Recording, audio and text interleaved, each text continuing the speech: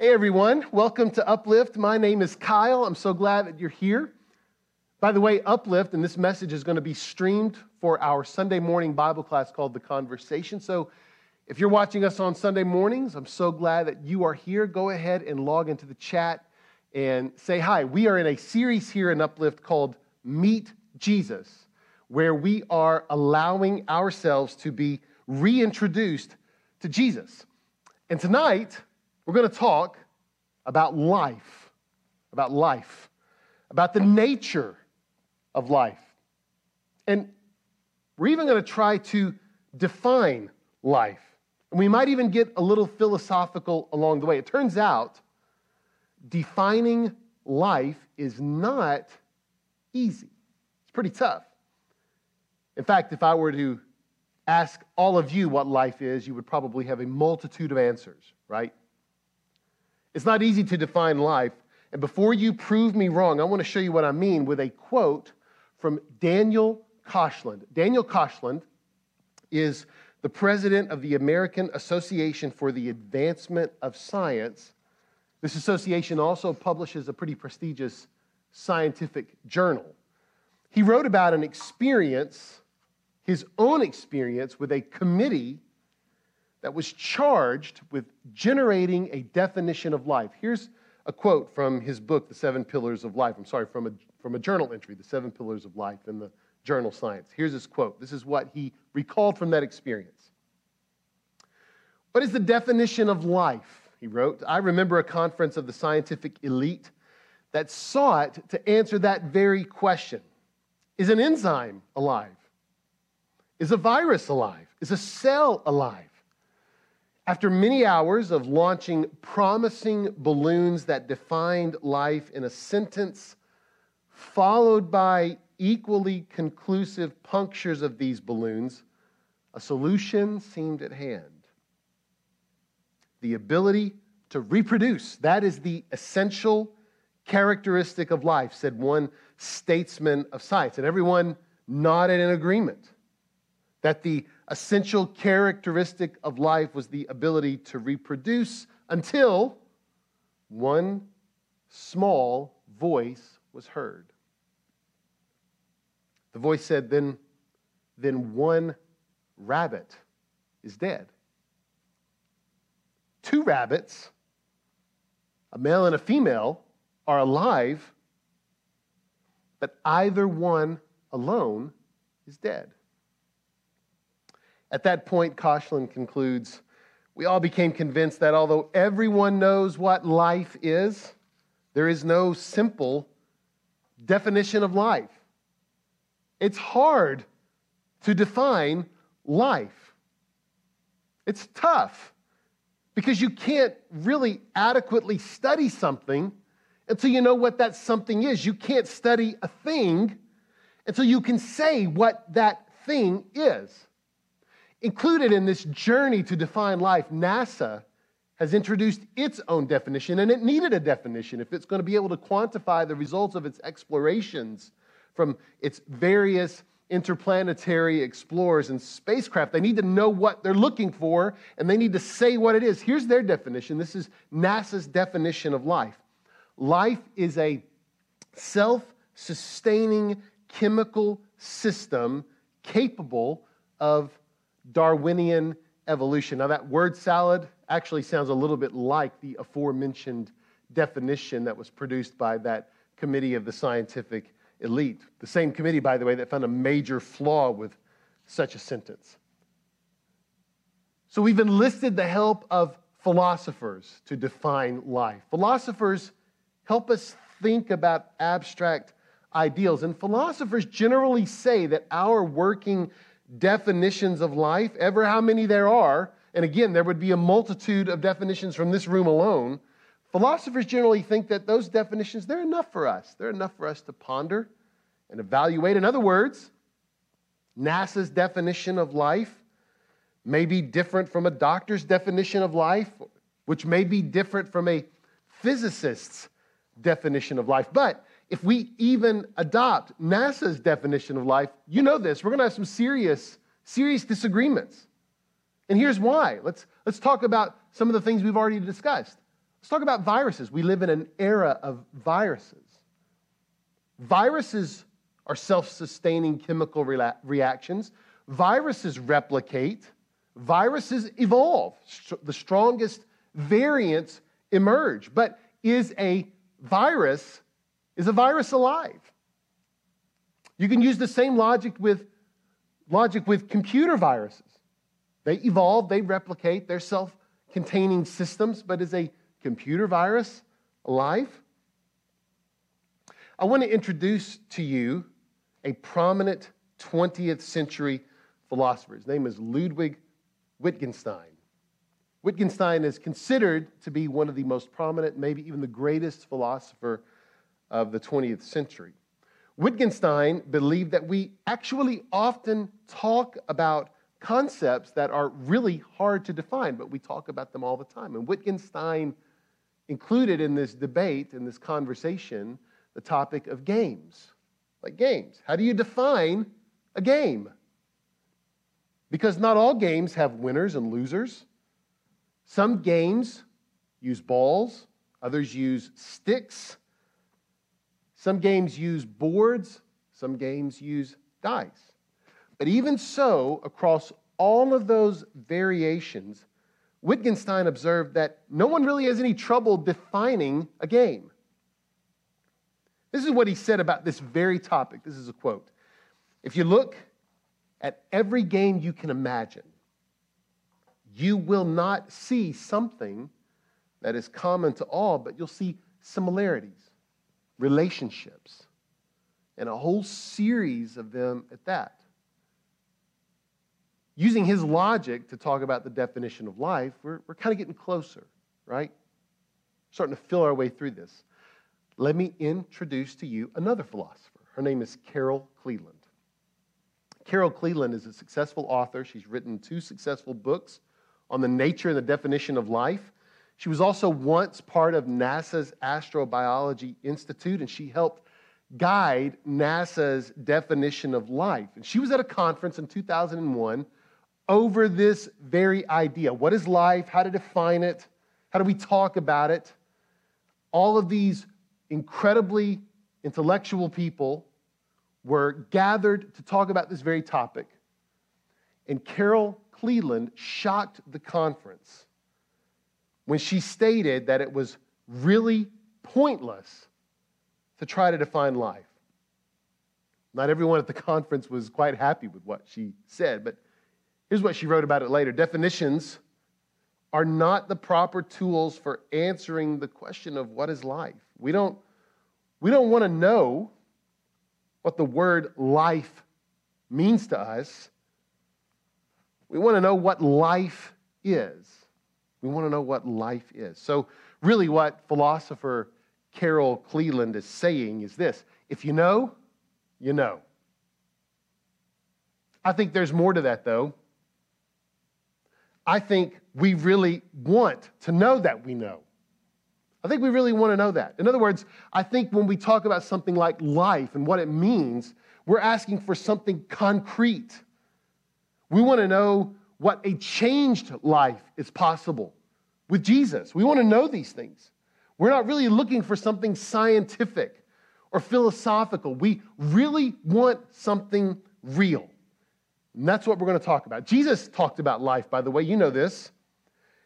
Actually, though, when Jesus talked about life, he used 3 different words to talk about life that have all been translated into our English translations as our word, life. I think we need to see what Jesus said when we talk about what life really is. Here are the 3 words that Jesus used to talk about life: bios, psuche, and zoe. And all 3 of these words actually mean something different. They all mean something different. Let me show you some examples. Let's talk about the word bios. You can find the word bios in Luke chapter 8, verse 14. Let me read it to you. And that which fell into the thorns, by the way, this is the parable of the sower. And that which fell into the thorns, these are those who heard, and going away are utterly choked by anxieties and riches and pleasures of this life, there's the word, and do not bring any fruit to maturity. Now, that word life in the Greek language, in the language that Jesus spoke is the Greek word bios. Now, you recognize this word. It's the root of other words like biology. You know what this means. Bios means the course of life, the physical life, the expansiveness of life. That's the first word. Here's the second word, psuche.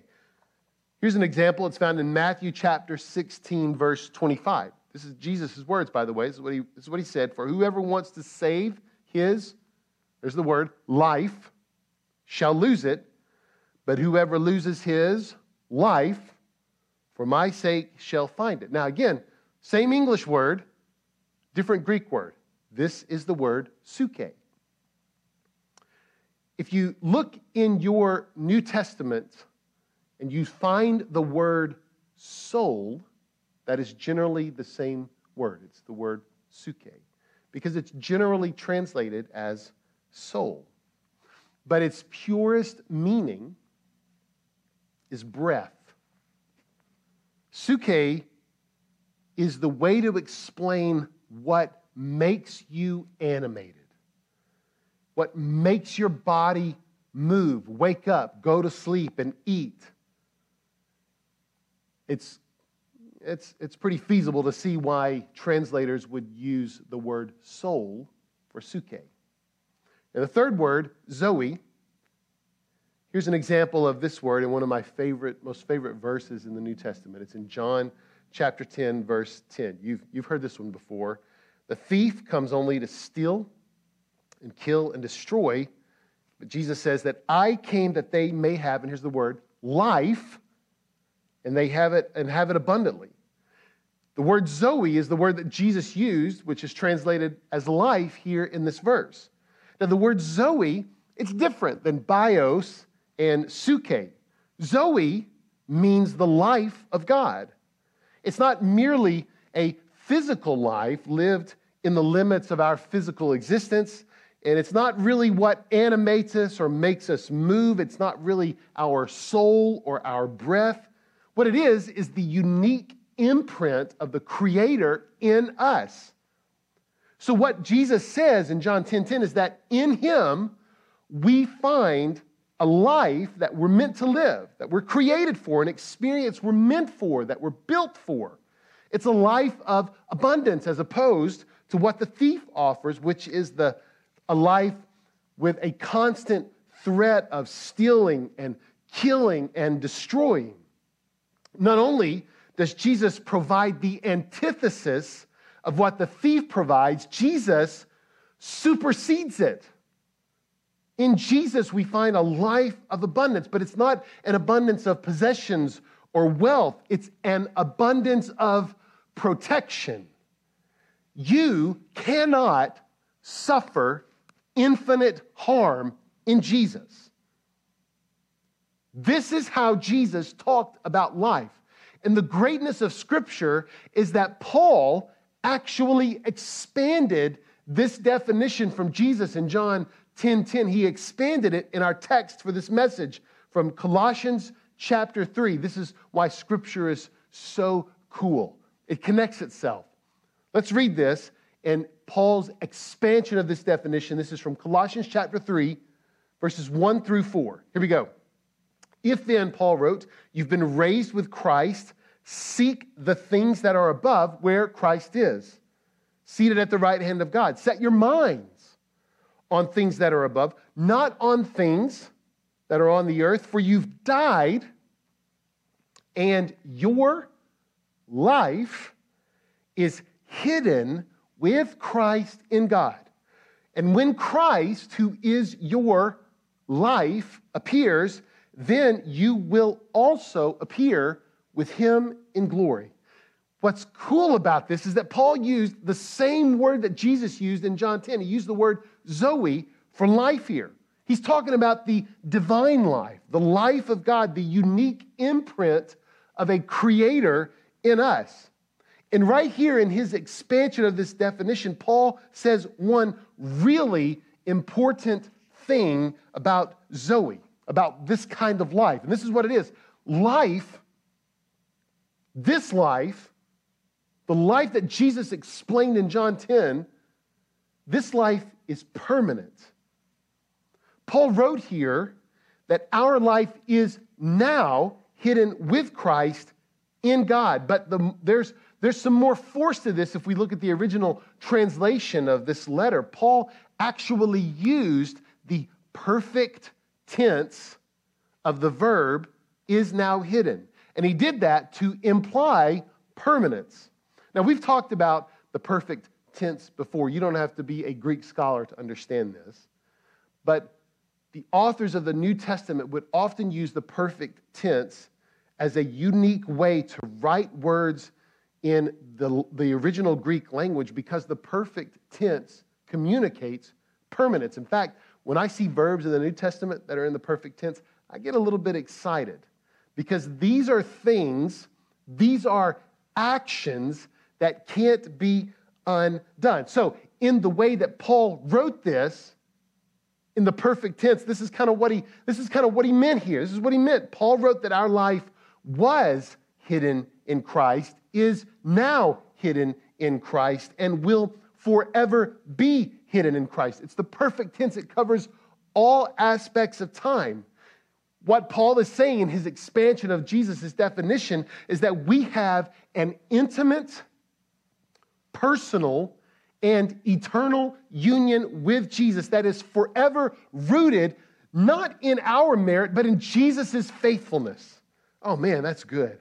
And perhaps the most critical part of this passage is this, that this life will be fully revealed at the return of Jesus. In other words, our life in Jesus is not fully satisfied yet. But really, what does that mean for the here and now? What's the point of that? I mean, if life, and we seem to imply this, Jesus speaks into this, Paul expands it. If life is really more than a self-containing chemical system that changes, if it's more than that, then what is it? What is it really? And how do we know that this kind of life is ours? Paul does us a solid in Colossians chapter 3. What he does in the remainder of this passage is that he defines life experientially. Previously, in the first 4 verses, he talks about life in poetic terms, about a life hidden with Jesus. But Paul knows something that you also know, that we're going to need something more concrete than that. That definition, that expansion, it needs a framework, and Paul provides this framework. So let's read this framework from the remaining part of this passage from Colossians chapter 3. We're going to begin in verse 5. This is what Paul wrote. Put to death, therefore, what is earthly in you, sexual immorality, impurity, passion, evil desire, and covetousness, which is idolatry. On account of these, the wrath of God is coming. In these, you too once walked when you were living in them, but now you must put them all away. Anger, wrath, malice, slander, and obscene talk from your mouth. Do not lie to one another, seeing that you have put off the old self with its practices and have put on the new self, which is being renewed in knowledge after the image of its creator. Here, I love that geographical location, that theological location. Here, right here, there is not Greek and Jew, circumcised and uncircumcised, barbarian, Scythian, slave, free, but Christ is all, and he is in all. Now, before we dissect this passage, I think it's important to note Paul's theme here. What Paul's doing is he's providing some good, sound instruction, but he's not being legalistic. This is not a list of things you're not supposed to do. It's not a list you hand to your kids and tell them to avoid these things. That's not the kind of instruction Paul is giving here. He is providing instruction, a framework, as an answer to our question, what is life? And for us specifically, the question is, how do we know that our life is hidden with Christ? How do we know that we have that kind of life? What is the certainty and the assurance of that? Well, Paul answers this question. we know we have this life by how we actually live. And what Paul does, it's rather genius, is that he explains this in concentric circles of our relationships and our interactions with the world. He starts with the closest, the first circle in these concentric circles.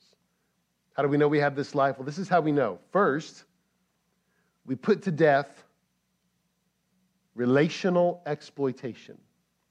We put to death relational exploitation. Let's read this again, starting in verse 5. Put to death, therefore, what is earthly in you: sexual immorality, impurity, passion, evil desire, and covetousness, which is idolatry. On account of these, the wrath of God is coming. In these you too once walked when you were living in them. This is the first of the three concentric circles in our lives. It's the circle that's closest to us, and in that circle closest to us, Paul addresses how we relate to those with whom we share intimacy. So I don't want you to be surprised that Paul immediately focused on sexual sins, because there's more to it than that. There's more to it than that. And here's how I know. Here's how I know it's more than just sexual sins. I know because of the word that Paul used. He used the word translated in our English language as sexual immorality. That word in the original Greek language, though, is a word you probably heard. It's the word porneia. That word by itself is large enough to cover any of the following words if Paul's only idea here was to talk about sexual sins. Now, because of this word, we got to do a small digression here, so I need you to bear with me just for a second. But I think it's important for you to be armed with knowledge of what this word means. It's obvious, by the way, that we live in an era of self-expression and the immediate fulfillment of any desire. And because we live in this era, it makes it really easy to ignore the word porneia, especially when people make arguments that any sort of physical intimacy outside of outside of heterosexual marriages is morally acceptable. But this word, porneia, it pushes against that. Porneia actually means any sexual activity outside of heterosexual intimacy. Any physical intimacy, anything that our culture says is right, any immediate fulfillment of desire and self-expression, any physical intimacy other than monogamous heterosexual intimacy should be put to death. And it can be. We'll get to that in just a minute. Now, that's our small digression. I wanted you to have some information about that word. Let's kind of move back here to the middle. This text, again, it's not chiefly about sexual sin. That's why Paul didn't stop with the word porneia. He kept elaborating, and he used other words: impurity and passion and desires and covetousness and idolatry. Paul's immediate focus is the very place where we exploit and use others for our own personal satisfaction. That's what he's getting at here. And to do this and to make this really clear, he's using medical language that actually means amputation, to talk about cutting off or putting to death these sinful actions. Fully removing these things which should already be starved for nutrients. This is what a life hidden with Jesus actually means. It means you can put these things to death. You can stop exploiting people. You have the power, the miraculous transforming power to stop doing these things. In other words, if you know what life is, you know because you can stop it, because you've done it already. That's the first way. The second way we know what this life is, this life hidden in Jesus. The second way we know this is that we put to death relational abuse. So the first is to put to death relational exploitation. Now we put to death relational abuse. And this is the second of the concentric circles here. It's the second of these in our lives. I want you to look at this. This is from verses 8 through 10, all in Colossians 3. But you must now put them all away: anger, wrath, malice, slander, and obscene talk from your mouth. Do not lie to one another, seeing that you have put off the old self with its practices and have put on the new self, which is being renewed in knowledge after the image of the Creator. In this short passage, Paul listed 5 more vices which focus on relational compatibility among believers. Again, the next of our concentric circles. It's those with whom we may not be physically intimate, but those with whom we have close relations. He keeps it real simple. Don't lie to each other. Keep your anger in check. Don't operate in violence. Don't gossip.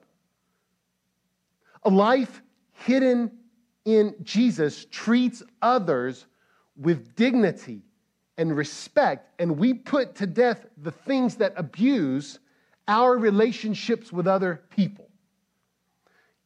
And Paul says something really profound here. He says we should actually set these vices aside like old, worn-out clothing. He's using, again, some very specific grammar in this statement. Putting off these vices and becoming like Jesus, what Paul says a change in wardrobe, is a unique and unrepeatable action. That's what the grammar of this statement actually means. We only do it once. We don't have to keep doing it again and again. This is a miracle, by the way. This is an absolute miracle because it's in our nature to gossip and to lie and to slander. And how do I know that? Again, because that's what Adam and Eve did in the idyllic setting of the garden. They chose themselves over God. At our base, that's what we choose. That's why it's a miracle that we can stop relational abuse.